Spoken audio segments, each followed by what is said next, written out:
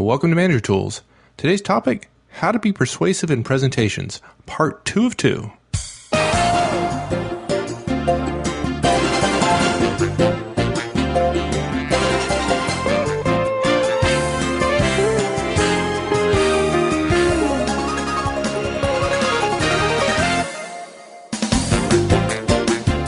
Hi everyone, this is Mike, and welcome back to Manager Tools. Today, Mark and I finish our conversation on how to be persuasive in conversations. Last week, we talked about the persuasion matrix itself, the components of professional persuasion, and how the components make the matrix. And then we talked a little bit about how to place people, how to evaluate where folks sit in terms of the matrix.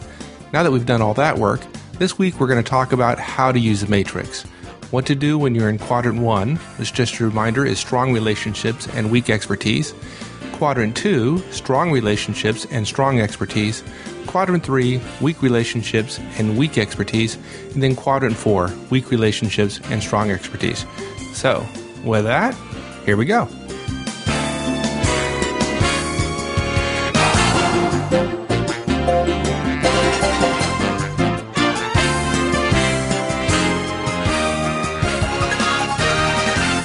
Okay, so now we're going to go on what we refer to as our part 2, which is how actually to use the matrix now that we've charted people on it.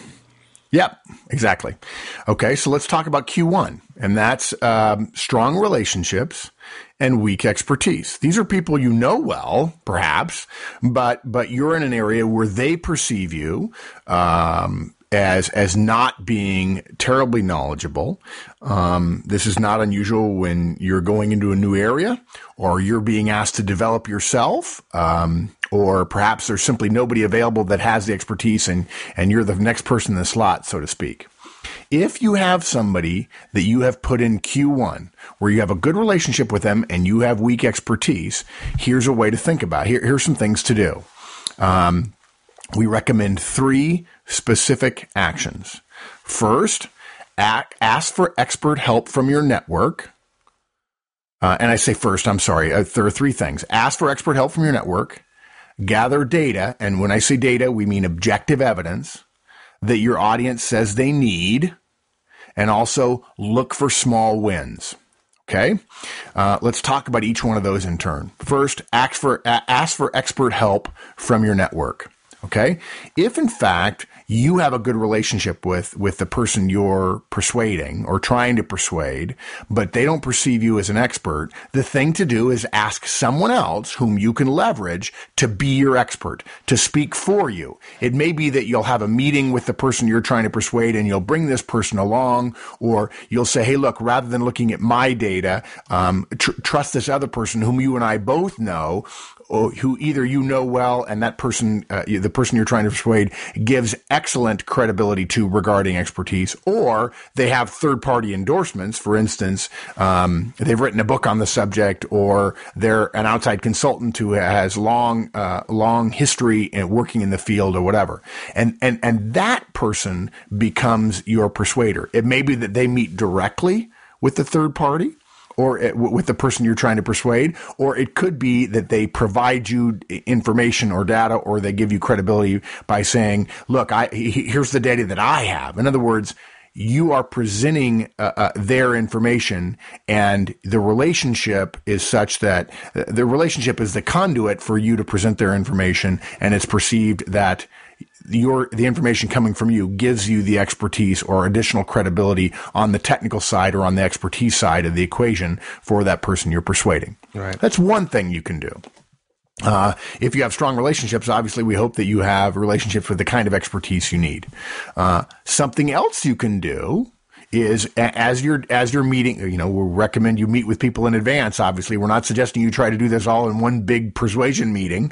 You're meeting one-on-one with the topic, with the targets, if you will, of your persuasion. The second thing you could consider doing is gather data that your audience says they need. So in a first meeting, in what we would call a pre-wire meeting with an audience member, with someone you're trying to persuade, you could find out, hey, what would you need? What kind of information would help you feel better about this effort we're going to consider, or the budget we're trying to improve, or whatever the case might be, and tell them to lay it out for you. And then you go get the data that didn't come from you, so that they can believe that, in fact, data exists. It may come from a third party. It may come from somebody else in your organization. It could come from a peer. It could be from a subordinate or a boss. It doesn't matter. What you want is data. Not your opinion, but actually data that somebody would say, yes, I can see objectively, not subjectively based on the relationship, but objectively that this data proves what it is you want me to do. Right. And we're not going to go into it here. We'll have to do a future cast on that. But for those of you familiar with the DISC model, you might imagine that folks with different profiles, the kind of data that they are looking for is going to be very different. Yes, exactly. And there are plenty of people who are put in persuasive situations who have strong relationships and weak expertise and think that the solution is more relationship building. And that's not the case here.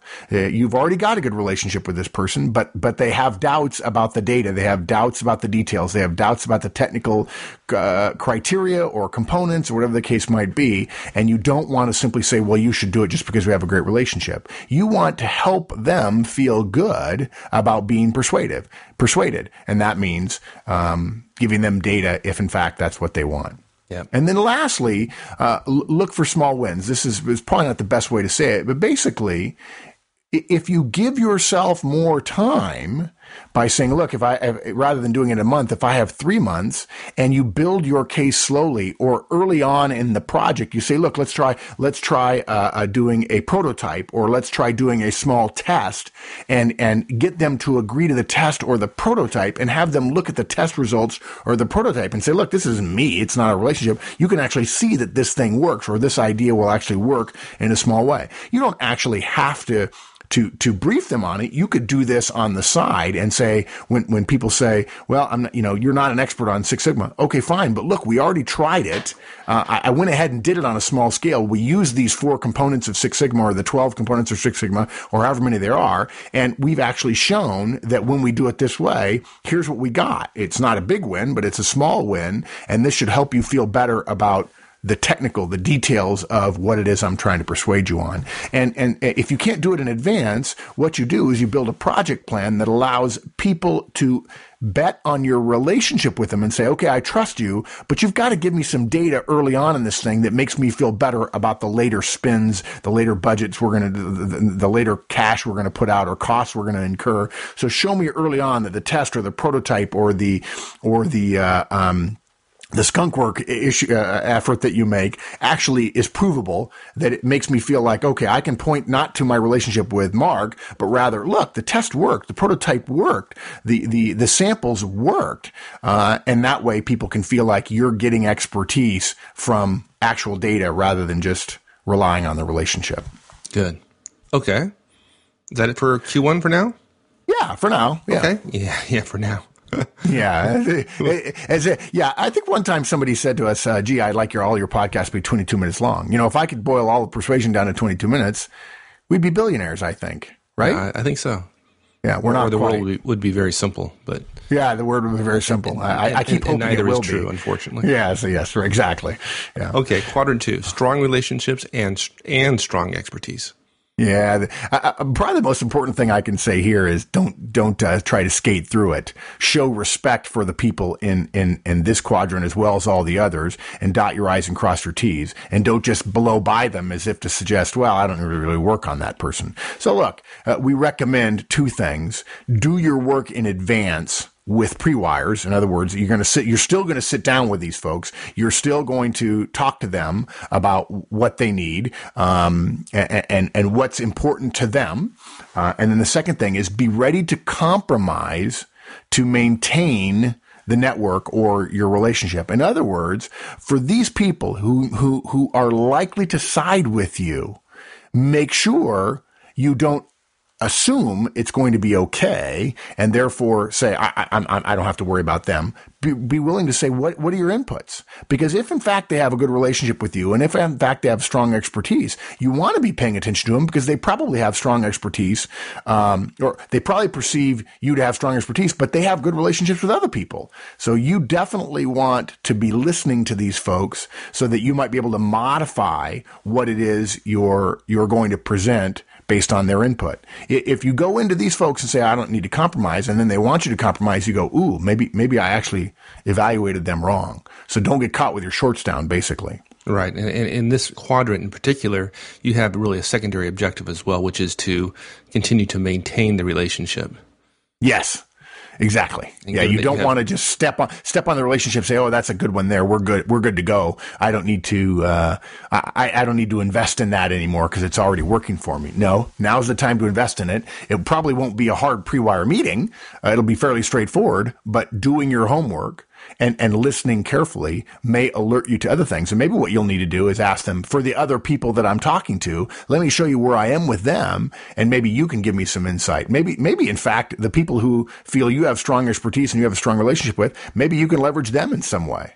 Yeah, and I'd say that the objective here, given that this is obviously the best quadrant to be in, strong relationships and strong expertise, is set the bar a little bit higher. And the idea is with the objective of not only reaching a good decision, but reaching a great decision, maybe actually coming out stronger with some new information to improve the idea, right, as well as building a stronger relationship. So in this case, don't rest on your laurels thinking it's going to be easy.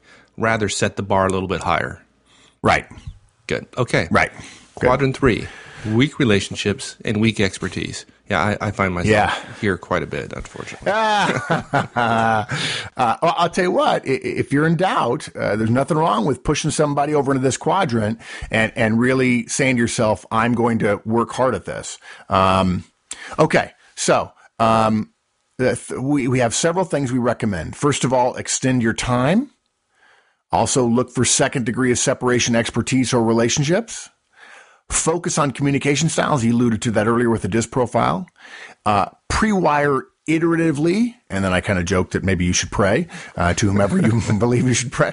But that's okay. It's all right. You don't get to ignore these people. Right? You have to attempt to persuade them as well. And showing people who are in this quadrant, who don't believe in you expertise-wise and you don't have a strong relationship with, that you're willing to work on it, actually is a big plus. And most people just ignore these people. My particular favorite, we'll talk about it last, is pre-wire iteratively, and we'll come back to that in just a minute. So let's talk about each of them. First of all, extend your time. We alluded to this in the strong relationships, weak expertise.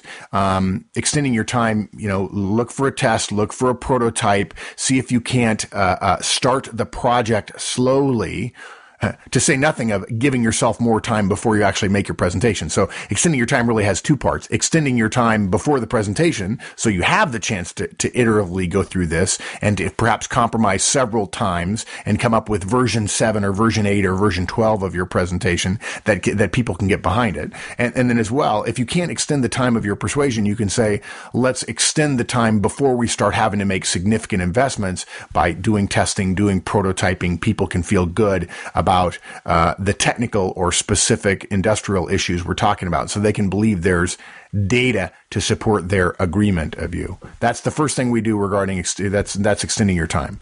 The second thing is looking for second degree of separation expertise or relationships. In other words, find someone who has is perceived by your audience, by your target, as a strong.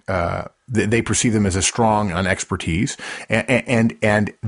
because that person you may have a relationship with, great. Or if you don't have a relationship with that person, find somebody whom you have a strong relationship with that they can then influence that person. And a lot of times when I say that, you have to talk to a friend who has a friend, and I use that word loosely, that is perceived by your target, by the person you're persuading, as an expert, and hypothetically has a great relationship with them. People say, gee, that seems like maybe it's a bridge too far for me. You may be uncomfortable doing it. We certainly respect that, and it is done all the time.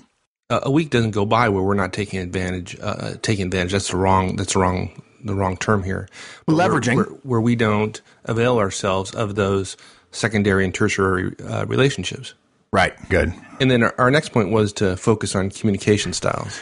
Yeah, this is something that if you have a weak relationship, one way to reduce the strain or reduce the effect of that weak relationship on your persuasive effort is to pay attention to the other person's communication styles. And we don't have time to go into it here, but using DISC as a model, you could say, okay, is this person dominant? Are they a sales type? Do they tend to be an engineer? And we've got resources on the website that you can go look and find out more about this. And even if you don't have a great relationship, you can reduce the gap between you by moving in their direction, by becoming attentive to how their facial expressions and their body language and the words they say and how they say them.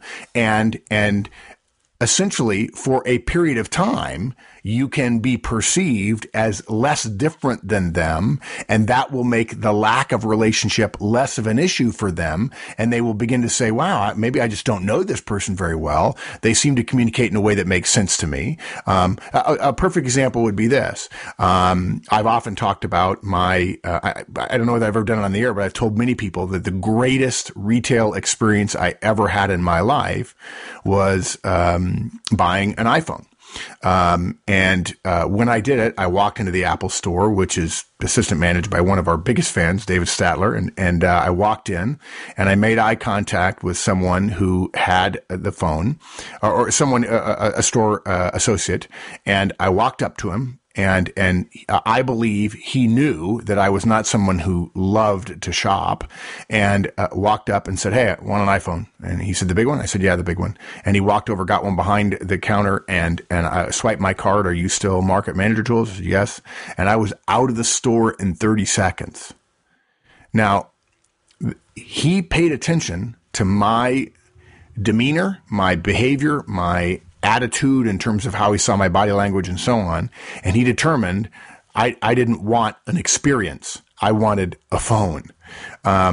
And that kind of attentiveness is very, very powerful. And you can use that at any time. We're not going to go through the whole DISC model, but if you do that in advance of your meeting with someone, and you can talk to other people about it, and you can observe them as well in meetings that you're attending jointly, you can reduce the gap between you and them and increase the likelihood that they will hear what you're having to say because you're talking in a language they understand. If you answer a question that I put to you, yes or no, blah, blah, blah, blah, and you say, well, I immediately, even if the answer is what I ended up wanting to hear, I immediately have a negative response to that. I'm not saying I'm right. That's just how I communicate. I like things generally short and sweet. If you tend to talk a lot and you don't have a great relationship with me, and you think that you're going to convince me of something, if you talk a lot, it's going to be very frustrating for us. So pay attention. Do they talk a lot or do they talk a little? Do they ask a lot of questions? Do they tend to be friendly? Do they want to chit-chat in advance? Those are the kinds of things we're talking about, and we encourage you to use the DISC model to think about it. You don't have to have a DISC profile to do it. The DISC model just gives you a way of looking and thinking about people that will help you reduce the gap between you and them. Okay. And then this is, you said your favorite. I think it's awesome as well, which is pre-wire iteratively. What do we mean by that?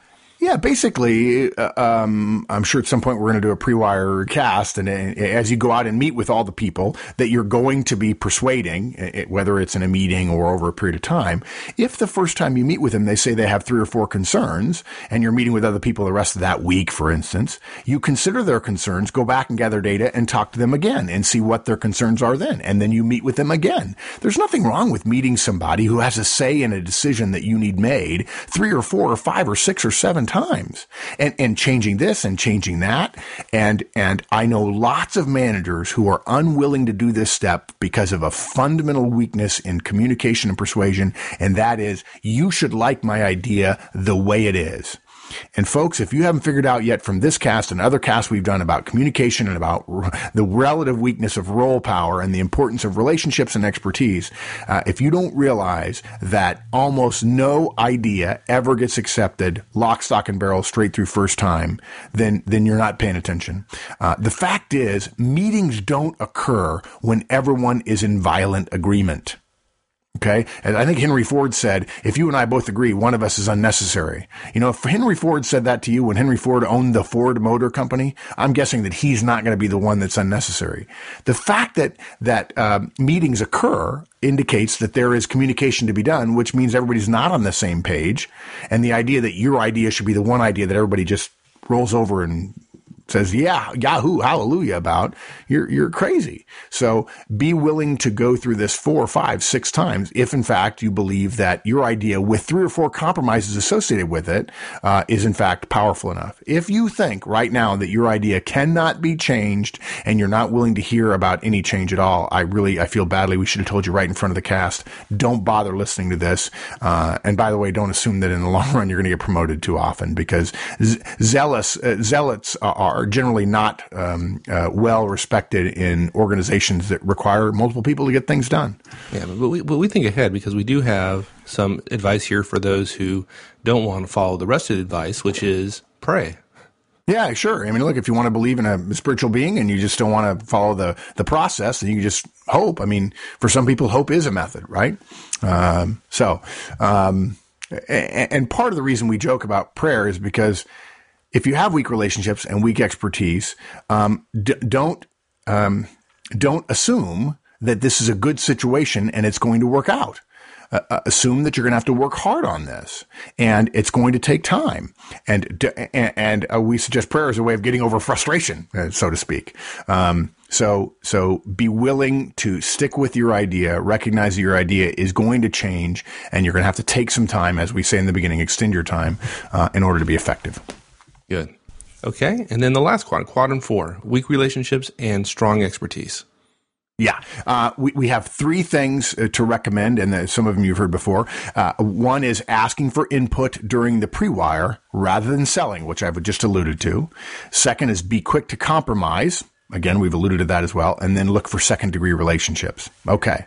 So they perceive you as being very smart, but you don't have a good relationship with them. So what you want to do is you want to, in a sense, kneel down to them from an expertise perspective and ask for their input during the pre-wire. Don't try to wow them with expertise or data. Say, hey, look, I really want to hear more from you. I'm willing to lean on the lack of relationship and say, look, I want to share this with you, but I need your input. A person who's an expert, who is willing to include input from other people with whom they don't have a strong relationship, is perceived not only as confident, but is also seen as being willing to compromise. Right. And that is powerful. Yeah, and the flip side of that coin is that those that are in quadrant 4, if you go in relying on your strong expertise where you have a weak relationship, the other person is going to see that as being condescending and other negative attributes. Exactly. Good. And by the same token, if you're going to be condescending, it's unlikely you're going to compromise. So be willing to compromise. When you hear input, don't be afraid to say, boy, I hadn't thought about that before. Let me see how I can include that. Now, when I say be quick, I don't mean that you should just roll over and accept whatever challenges they give. Rather, you should say, hey, look, that's good input. I hadn't thought about that. Let me come back to you. Remember, pre-wire iteratively. Let me come back to you and include that, because I think that could make this better. So be willing to compromise, and don't be afraid to say, boy, that's a great idea. Let me come back to you. Okay. When I say quick, I don't mean in the meeting, say, you're right. I'll get rid of this. I'll add that. Say, let me come back to you, and then figure out a way to do that allows them to feel like they gave input, and you to feel like your idea still has the merit that you believe it had all along. And then lastly, second degree relationships. Again, if you've got strong expertise, and you want to impact somebody with whom you have a weak relationship, ask someone else to present your expertise in a way. Ask someone else who has a strong relationship with the person who you're trying to persuade, so that your expertise is presented on a conduit that has a long history, if you will, and that person can see, wow, this is really good knowledge, and I trust the person who's giving it to me. That's essentially what you can do, is turn it into a strong expertise and a strong relationship, as long as you're not the one who has to present it. Good. All right. Well, that wraps up our first cursory look at persuasion and presentations, and we're going to have a lot more to come on this. Yeah, I really think that once we get into more of the details of, here are some ways that you can build relationships, here are some ways that you can build perceived expertise, and that's hours worth of cast to come. I think this will deepen, but by the same token, you can, I believe, with this cast, quickly make an impact, not only in terms of your analysis, but in terms of thinking a little bit more clearly about what to do with each of those people in each of those quadrants. So wrapping up then, basically we shared the matrix. We know that there's role power, relationship power, and expertise power. And we know how we leave role power out. And we've got relationships and expertise, and that creates a 2x2 matrix in terms of strong and weak. And we shared based on each quadrant what some recommendations for how one can approach a person depending upon where they fall in each of the 4 quadrants. If you do this, you're going to immediately become more effective. And we've given you a simple way to think about it that you could probably do it within 5 or 10 minutes. Yes, there's more to come, but this is powerful all by itself right now. I think that's a good sum up. Good. All right. As usual, I think you left us with some great tools to use in our persuasive moments that we have just about every day. Good. So, thanks, my friend. My pleasure, partner. We'll see you. Well, there you go. That's it for this week. Hey, if you're driving in the car, you'd like an easy way to go back and review the notes you couldn't take because you were driving, check out our premium content. Available on the website for only $15 a month. You get access to transcripts, show notes, and slides for the content, not only for the new shows, but for the vast majority of the shows going back into the archives. So with that quick commercial reminder, we'll see you all again next week. So long.